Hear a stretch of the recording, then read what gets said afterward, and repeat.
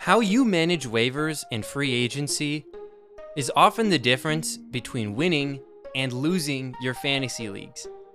On today's episode, I'm going to show you a new perspective on in-season roster management. My name is Evan Ronda. I'm the host of the Big Game Theory podcast, one of the many podcasts that are part of the IDP show feed. You can find me on Twitter at BGTEvan and on Instagram at Big Game Theory. Let's get into today's episode.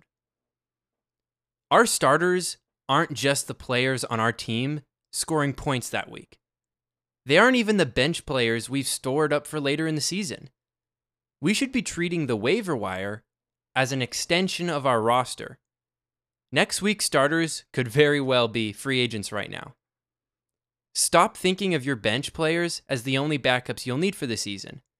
All too often, I've seen managers stash an extra quarterback, extra tight end, or even, God forbid, an extra defense or kicker on their bench so they can play them for a bye week. Competitive game theory is all about finding something called Nash equilibrium.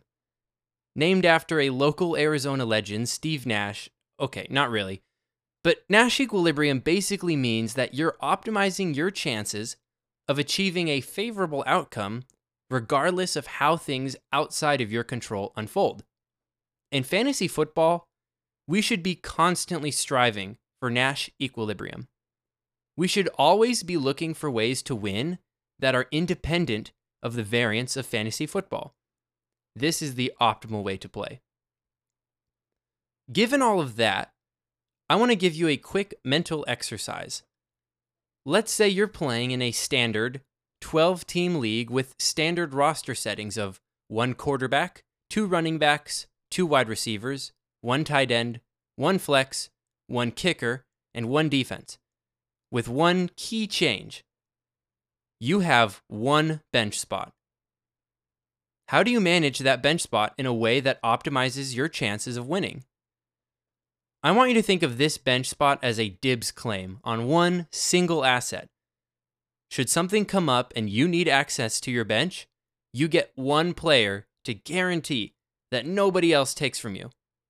Who do you pick? The process I'm about to teach you should be the process you use when determining how to manage your bench. First, let me call upon some topics I've previously discussed on the show: positional scarcity and supply and demand. If you're in that league I mentioned earlier, then you know that every team is going to start 1 defense each week. That's 11 teams, not counting yourself, that are going to roster at least 1 defense. Because there are 32 teams in the NFL, that leaves us with 21 defenses that aren't being started. Let's give this argument the benefit of the doubt and say that every team in this league is also rostering a defense on their bench. Let's call this our worst case scenario. In our worst case scenario, there are 22 defenses being rostered, leaving us with 10 options to start this week. That's not bad. We can do the same exercise with the kicker position.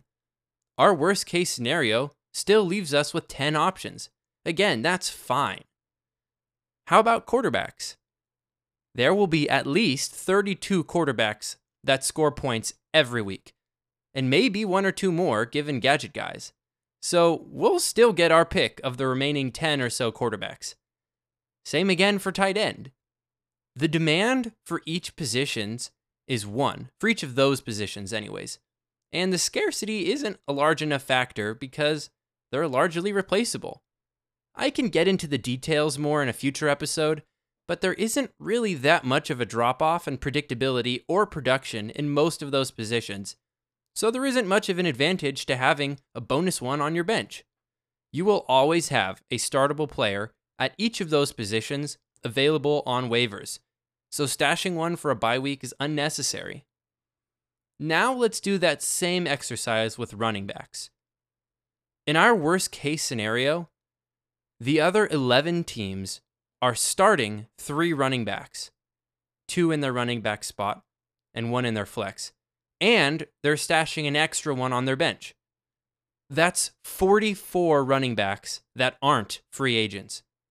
We need at least 2, maybe even 3 running backs this week.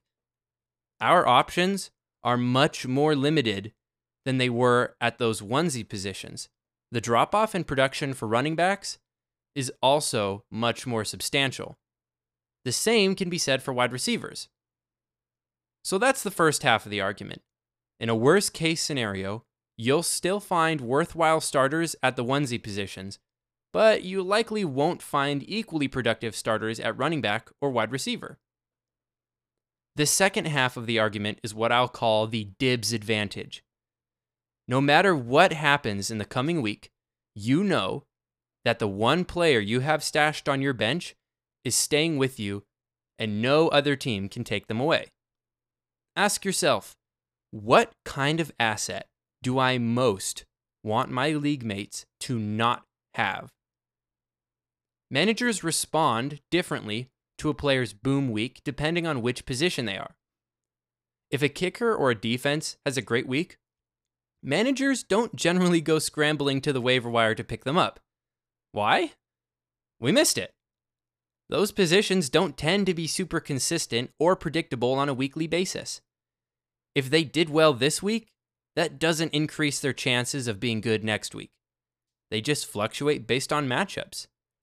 The same can be said, albeit to a somewhat lesser extent, for tight ends and quarterbacks.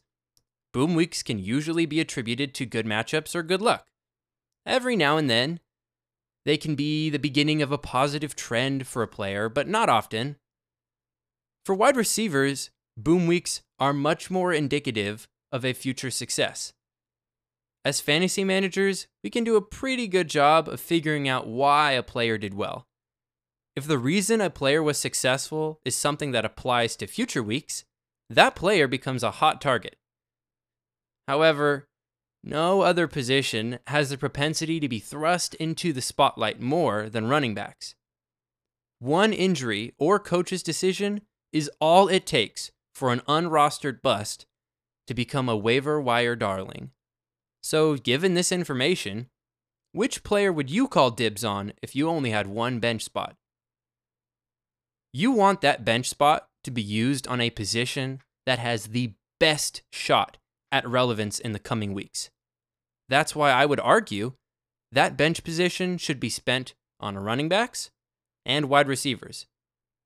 More bench positions means more opportunities to call dibs on players. I hope that you learned a lot on today's episode. I crammed a bunch of information in there really quick, and I wanted to make sure that I got this out to you guys in time for week 1. Draft season is coming to a close, and kickoff is just around the corner. I hope that you guys can use this information to be successful in your fantasy leagues, and there's always the unfortunate dilemma of having good information that helps you and not wanting to share it with your league mates because you think it might help them too. But I would encourage you to share this information anyways and let them do with it as they will.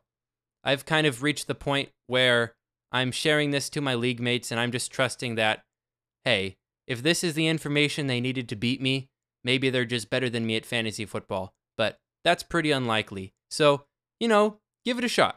Share it with some friends and see what they think. I would love to have some feedback on this. So if you guys want to reach out to me on Twitter at BGTEvan or on Instagram at Big Game Theory, I would love to chat with you about it. I'm going to be on a surprise episode coming up in just a few days, so make sure you're staying tuned to the IDP show feed for future episodes coming up. But until next time, peace out.